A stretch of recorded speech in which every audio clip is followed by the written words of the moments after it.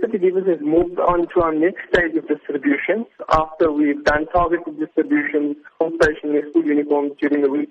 And at the beginning of the fire, we obviously produced immediate aid, immediate assistance with items that were required desperately, such as water and clothing.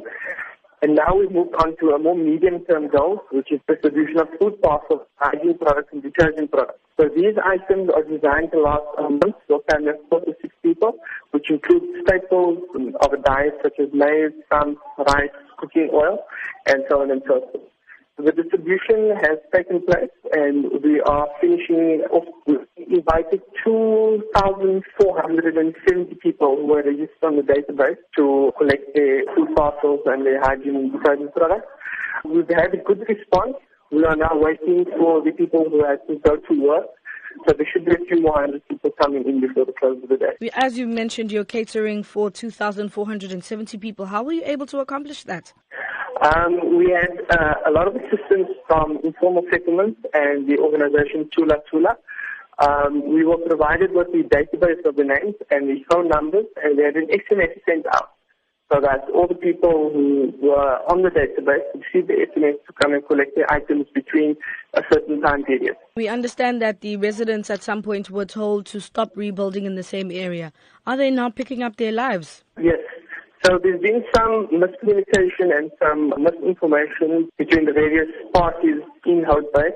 What's happened now is the community leaders and city council have reached an agreement, and the rebuilding has gone ahead.